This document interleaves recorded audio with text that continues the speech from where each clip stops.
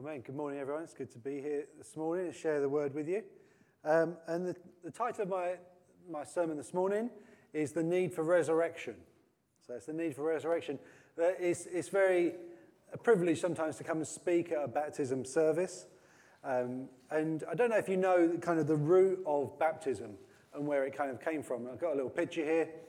This is of Jesus' baptism, where John the Baptist baptized Jesus, and a dove came, and in the form of the Holy Spirit came in the form of a dove and rested upon Jesus, and a voice from heaven came, the Father.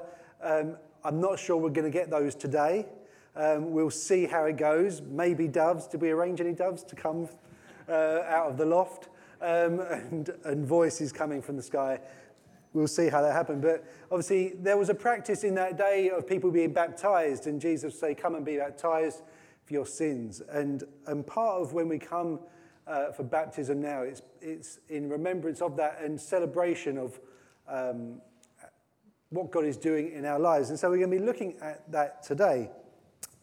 And when I think of baptism, I think baptism is a lot like a wedding. I don't know if you've ever thought along those lines, but I think a baptism is a lot like a wedding. And now, I've been married now for 15 years. Our anniversary was 2 weeks ago. And so, obviously, every year we celebrate our anniversary and remember that time when we got married. Right here, Louisa and I, we got married here, and we had the traditional ceremony where I stood waiting for a long time for my wife to turn up. People did say, "Are you worried she's not going to come?" I was like, "No, I'm quite confident." And that confidence ebbed and flowed. But she eventually turned up and we were married. But that ceremony wasn't our marriage. And it also wasn't the start of our relationship. We'd actually started a relationship before that. We'd started a relationship, we actually dated for about 1.5 years, but we even knew each other before that as well. And so when we think about coming together in marriage, the wedding ceremony, generally speaking, is not the first time you meet each other. Louisa didn't come down the aisle and I didn't go, "Oh, she's all right. I've not met her before." I knew her. We had a relationship. And in a sense, what the wedding ceremony was recognizing was that relationship that was already in place. And so it was recognizing something that had gone before, but also recognizing something that was to come. Because I don't know about you and what vows you gave at your wedding ceremony, if you got married, but for richer, for poorer, in sickness and in health, all those kind of things that you say. Because what you're saying is, in this moment, we're taking what's already there and we're making a commitment to what's also going to come. And so when we begin to think about baptism, I think about it in the same way. The other way that I think about baptism is, in the same way about marriage, is the end of one thing and the beginning of something new. And it's symbolizing that, it's representing that. And what this does, and so when we come to that, it's the end of that old thing and the start of a public confession. And again, when we have a wedding, it's a public confession. It's where we stand before our friends and our family and we make these vows, we say these things because it's expressing, hopefully, what is already inside, but we're declaring it to others. And when we come for baptism, again, it's doing that. But the other thing that I think baptism is like, and I think a wedding is like a funeral. And again, because it's the end, as I realised I jumped ahead in my notes. It's the end of one thing, let's scratch the other bit, the end of one thing and the beginning of something new. It's the end of one thing and the beginning of something new. And when we think about a lot of these things, there is often death is required for something new to come. One thing needs to end before another thing comes.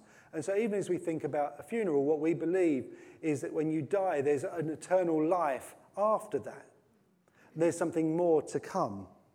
And so just like a baptism, just like a wedding, and just like a funeral, something ends and something new begins. I was thinking a bit about marriage, and I was thinking a lot of people struggle to enter into the fullness of what a marriage is about. And I believe that is because what I'm talking about, this transition from death, through a death into something new, doesn't actually happen.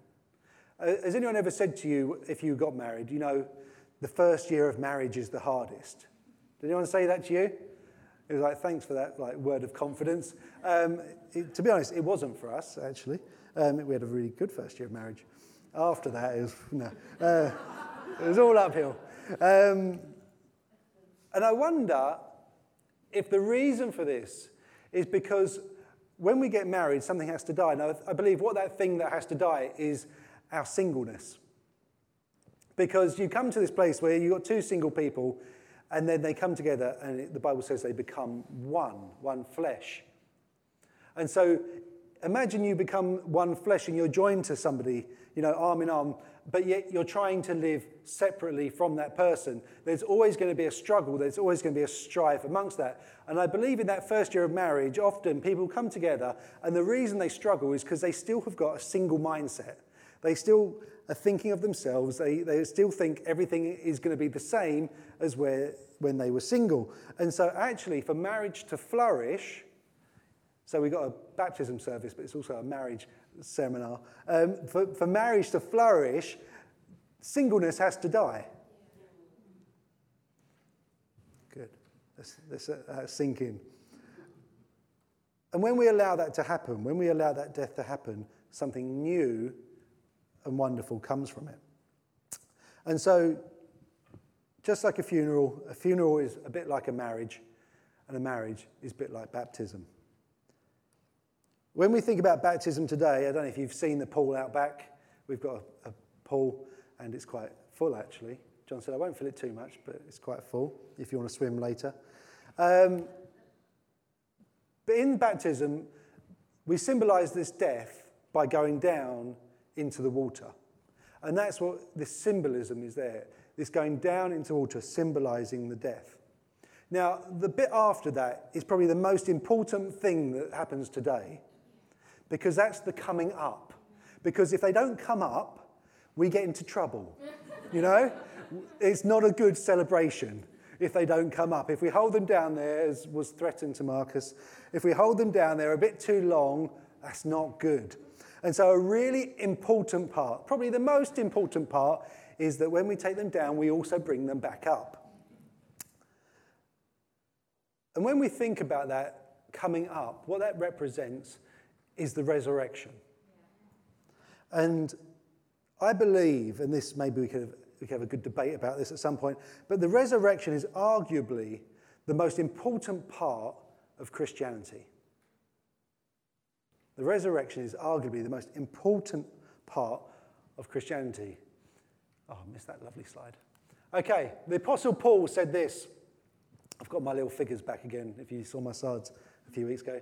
The Apostle Paul said, and if Christ has not been raised, then our preaching is in vain and your faith is in vain. So basically he was saying, if Christ is not been raised, if there's not a resurrection, then we might as well all just pack up and go home. And that's the truth for us today, here in this church. If Christ has not been raised, let's just turn off the mics, shut the lights off, shut the doors, let's go home, let's go and play golf, let's go and do whatever you want to do, go back to bed, snuggle up, get the paper, whatever it is that you would love to be doing right now, you might as well go and do it if Christ has not been raised. The resurrection is so important. But why is that? Why? Because I can say that to you, the resurrection is so important, and you might go, okay, it sounds important, but you might not understand why, or maybe you've never even heard about the resurrection or considered it. But let's think about why. And there's a story from the book of John that I want us to think about, and if you want to look at it, I'm going to breeze through it a bit, but it's in John chapter 11. And it's a story of Lazarus. Now, this is Lazarus with his two sisters, Mary and Martha. And they were really good friends of Jesus. And they've got history. They love each other, and there's a good relationship there. But Lazarus got ill. So that's Lazarus lying on his bed, not feeling too good. And so because he was ill, his sisters sent for Jesus. Because you know what? if you know Jesus and you've got someone who's ill, he's the really good person to call upon. You're like, he's the one who's given people back their eyesight, unblocked their ears, healed their paralysis. He's done all these miracles, and you're like, Lazarus is ill. I've got a mate, Jesus, and he can heal this kind of thing. Let's go and call him. He's a good friend to have. So they sent for Jesus.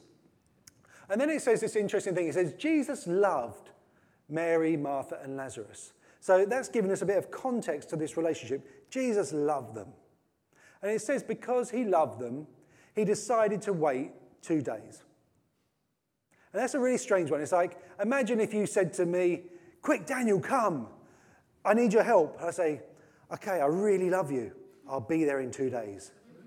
It's like, no, this is really happening. John had a flood. And imagine, it's like, Daniel, quick, bring the buckets, bring the mops, I need you. He didn't say this, but imagine he did. And I said, great, I really love you, John.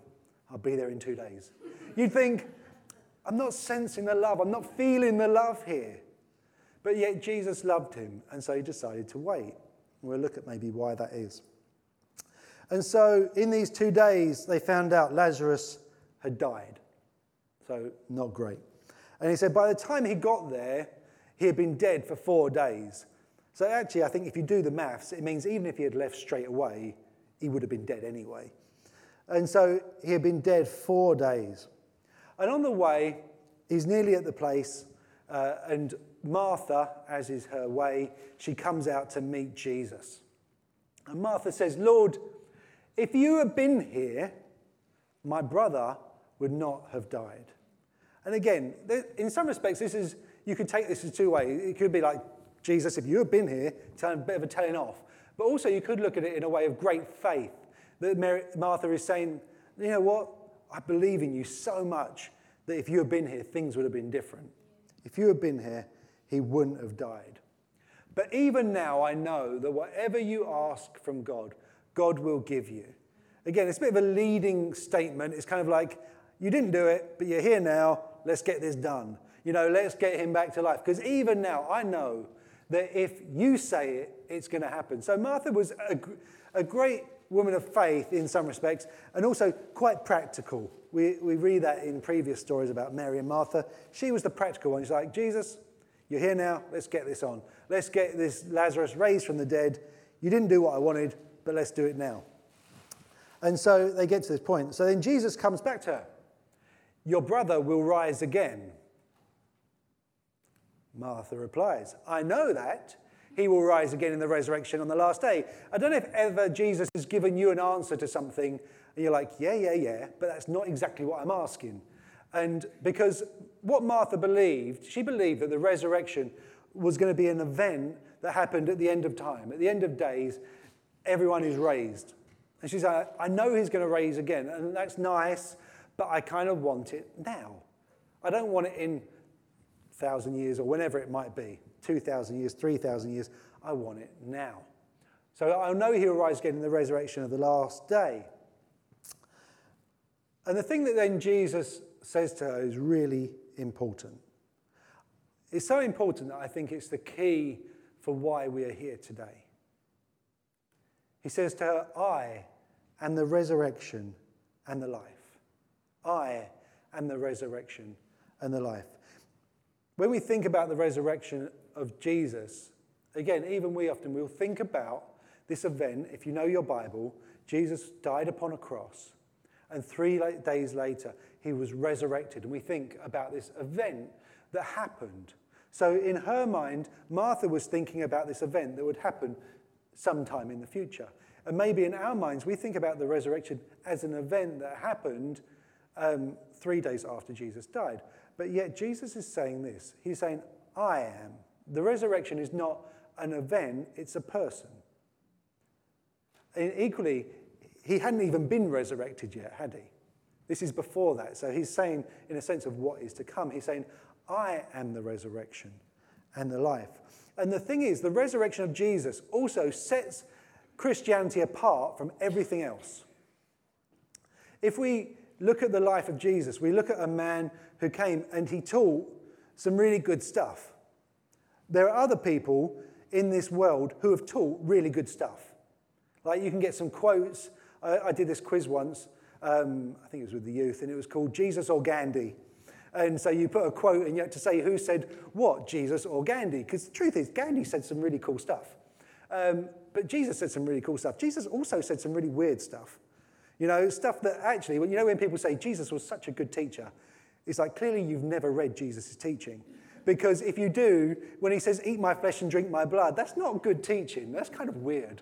You know, Jesus said some weird stuff that if you don't really understand what he's saying, you're going to be easily turned off. And so Jesus lived that, and he died for what he believed in. And again, there are many people who have died for what they believe in.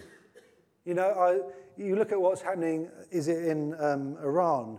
Is it in Iran?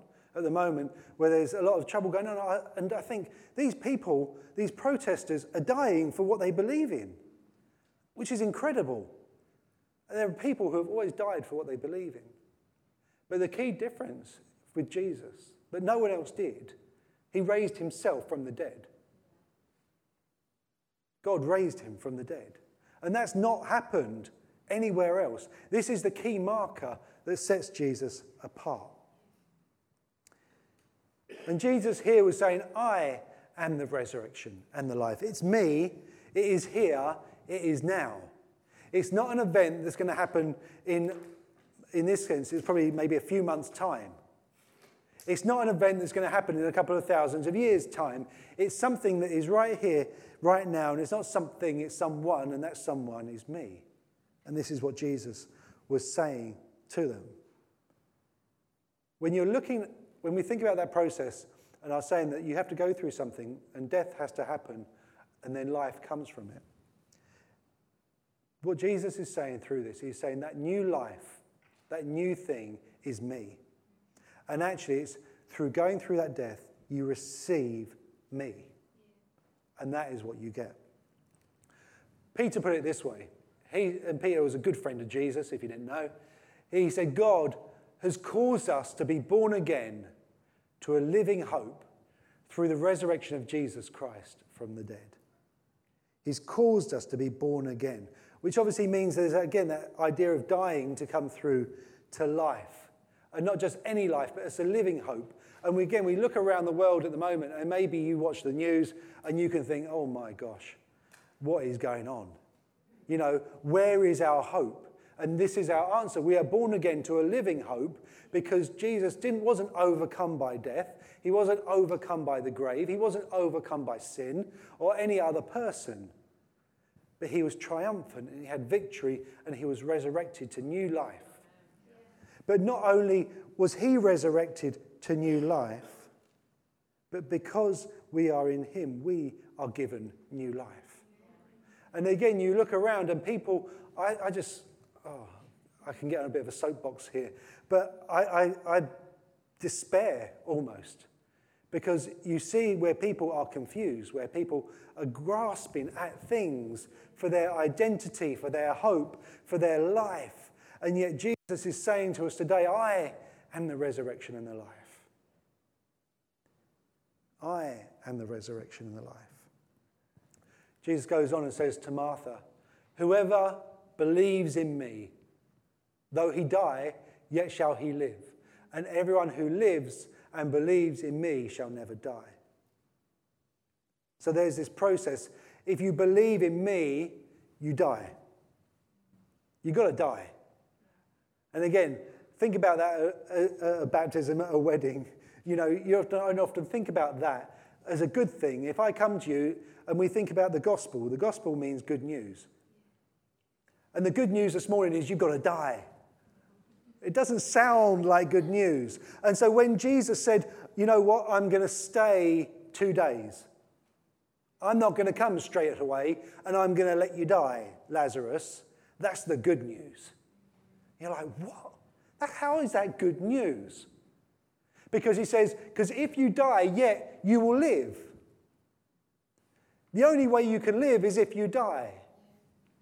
And everyone who lives and believes in me shall never die. And so again, there's that promise after that of an eternal life. Because the truth is that if Jesus had gone, quick, guys, let's get our skates on, get the donkey, the fast one, and let's get to Bethany, and let's go and heal Lazarus, stop Lazarus from dying. We don't want him to die. They would have all missed out on something. Amen. They would have missed out, and that's the spoiler for the story. Yeah, Jesus raises Lazarus from the dead, and he calls him out of the tomb. But what they do in that moment, they encounter Jesus. And often in our life, we want to encounter Jesus, and we want life, we want all this, but we're not willing to let something die in order to do that. Think about that in the course of marriage. You know, you're like, do you want a good marriage? Yes. You don't think anyone's going to say, no, I don't. You get married for hopefully a very good reason, that you actually like that person at least, and then you want to be with them, and you want a decent relationship. And so it's like, do you want a good marriage? Yes. Are you willing to die to make that happen? Oh, well, I'm not sure about that.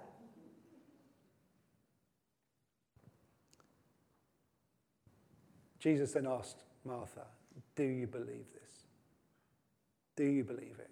Because again, we can say all this, we can talk about this, but the question is, do you believe it? Will you believe in him? It's interesting when we think about the resurrection of Jesus, and I can say to you this morning, yeah, it's really important. And you might say to me, okay, I'm getting what you're saying, it sounds important, but how do I know? How do I know that there was a resurrection? Because if I say to you, well, it says so in the Bible, you can say, well, I don't really trust the Bible. How could I trust the Bible? It's a bit of an old book. How do I know it really happened? I could say, well, there were eyewitnesses who saw Jesus arisen. And say, well, they're all dead and gone. That was a long time ago. And, you know, these things get fabricated. You can make up excuses. I could tell you about the people who laid down their lives. So someone like Paul, who I mentioned earlier, Paul was someone who really hated Christians, really hated them, and he was killing them. But because he met the resurrected Jesus, he kind of switched teams, and he changed his life, and then he became the biggest Christian writer there probably ever was. So I could point you to him, or I could point you to James, who was Jesus' brother. You know, if your brother or sister turned to you and said, you know what, I'm the Messiah, you might think, I don't think you are. But maybe if they were resurrected from the dead, maybe you'd think, maybe they are. Maybe that would give a bit more. So I can tell you about these people as evidence. I've got a good slide. It's my evidence slide. When we're looking at it, so we can come with our doubts and our questions. But what I want you to actually look at today, I want you to look at those who are being baptized today as your evidence. No pressure, guys. But the truth is, the evidence of the resurrection is in the transformation of a person. Yeah. And I know that I've looked at these guys today and others, and I can see how you're growing. Yeah. I can see how you're being transformed. I can see that you are not perfect. Yeah? Amen. Because what we're not claiming today is perfection. Amen. Everyone's like, amen to that. Mm-hmm. Because each of us has come on a different path, but we've come to this place where, in answer to Jesus' question, we've said, I believe. I believe. And maybe we didn't get it all. Maybe we didn't know it all. I got baptized here when I was 13. And I didn't get it all. I had some weird ideas. Like, probably still do. But I had some weird ideas about who God was, who I was. I was like, but I was like, I believe, though. There was enough there that I said, I believe. And God took that and then grew it and built on that.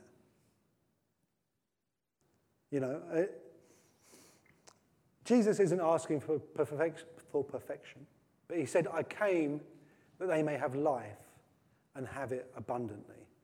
And this is when Jesus is saying, I've come and I want to give you resurrection life. And that is a life that is transformed. And often we hear this, and maybe you've seen it, heard it, said it, where you said, man, that person's changed. Now, some people change a lot more dramatically than others. But even then, we're saying that person has changed. And this is what Jesus is actually saying. I'm coming to give you life I'm not just coming to give you a belief system, a doctrine, a book of rules, or anything like that. I'm coming to give you life. And I'm coming to give you life abundantly. And you can have this life if you join with me in death. And that's when we think about baptism, we think about going down. We join him in death. And then when thankfully we bring them back up, it's symbolizing that we join with him in resurrection life. And we receive his, and again, not that we receive his Spirit today necessarily. I believe we receive his Spirit when we're born again, but we receive his Spirit that empowers us to live this life. But think back maybe to marriage. Because sometimes in marriage, and maybe it's a bit like, again, our Christian lives, it's not all it should be. And again, you might look at your own Christian life this morning and you think, I want fullness of life, But it's not always what it should be. And you look at your marriage and you think, it's not all it should be. And we can have this struggle, and I wonder if that's why when we say about this first year of marriage, because there's that time of struggle when we're saying, we're struggling and we're saying, but I was single, I'm used to being single, but now I'm becoming something else. And it's very much like that in our faith, that we're saying, okay, I'm used to being this way, but Jesus is calling me to be something else and going to empower me to do that.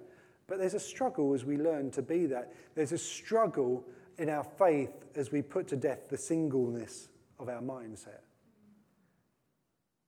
And saying, I'm going to die that I might be his. And the reality is, in our Christian life, the more you'll see that evidence in someone is the more that they say, the me is going to die, the self is going to die, the singleness is going to die, and I'm going to give myself. Because again, in marriage, there's a giving, and I'm going to give myself to Jesus. And that, in that environment, is when there's fruitfulness and life and abundance. Whereas if we're constantly fighting against that, that's when we have difficulty and frustration and we feel like we're never getting anywhere. So my question this morning is, do you want life? And Jesus says, will you believe? Will you believe that he is the resurrection? And if you believe that, will you lay down your life, accept his, and give yourself to that journey of following him? Amen.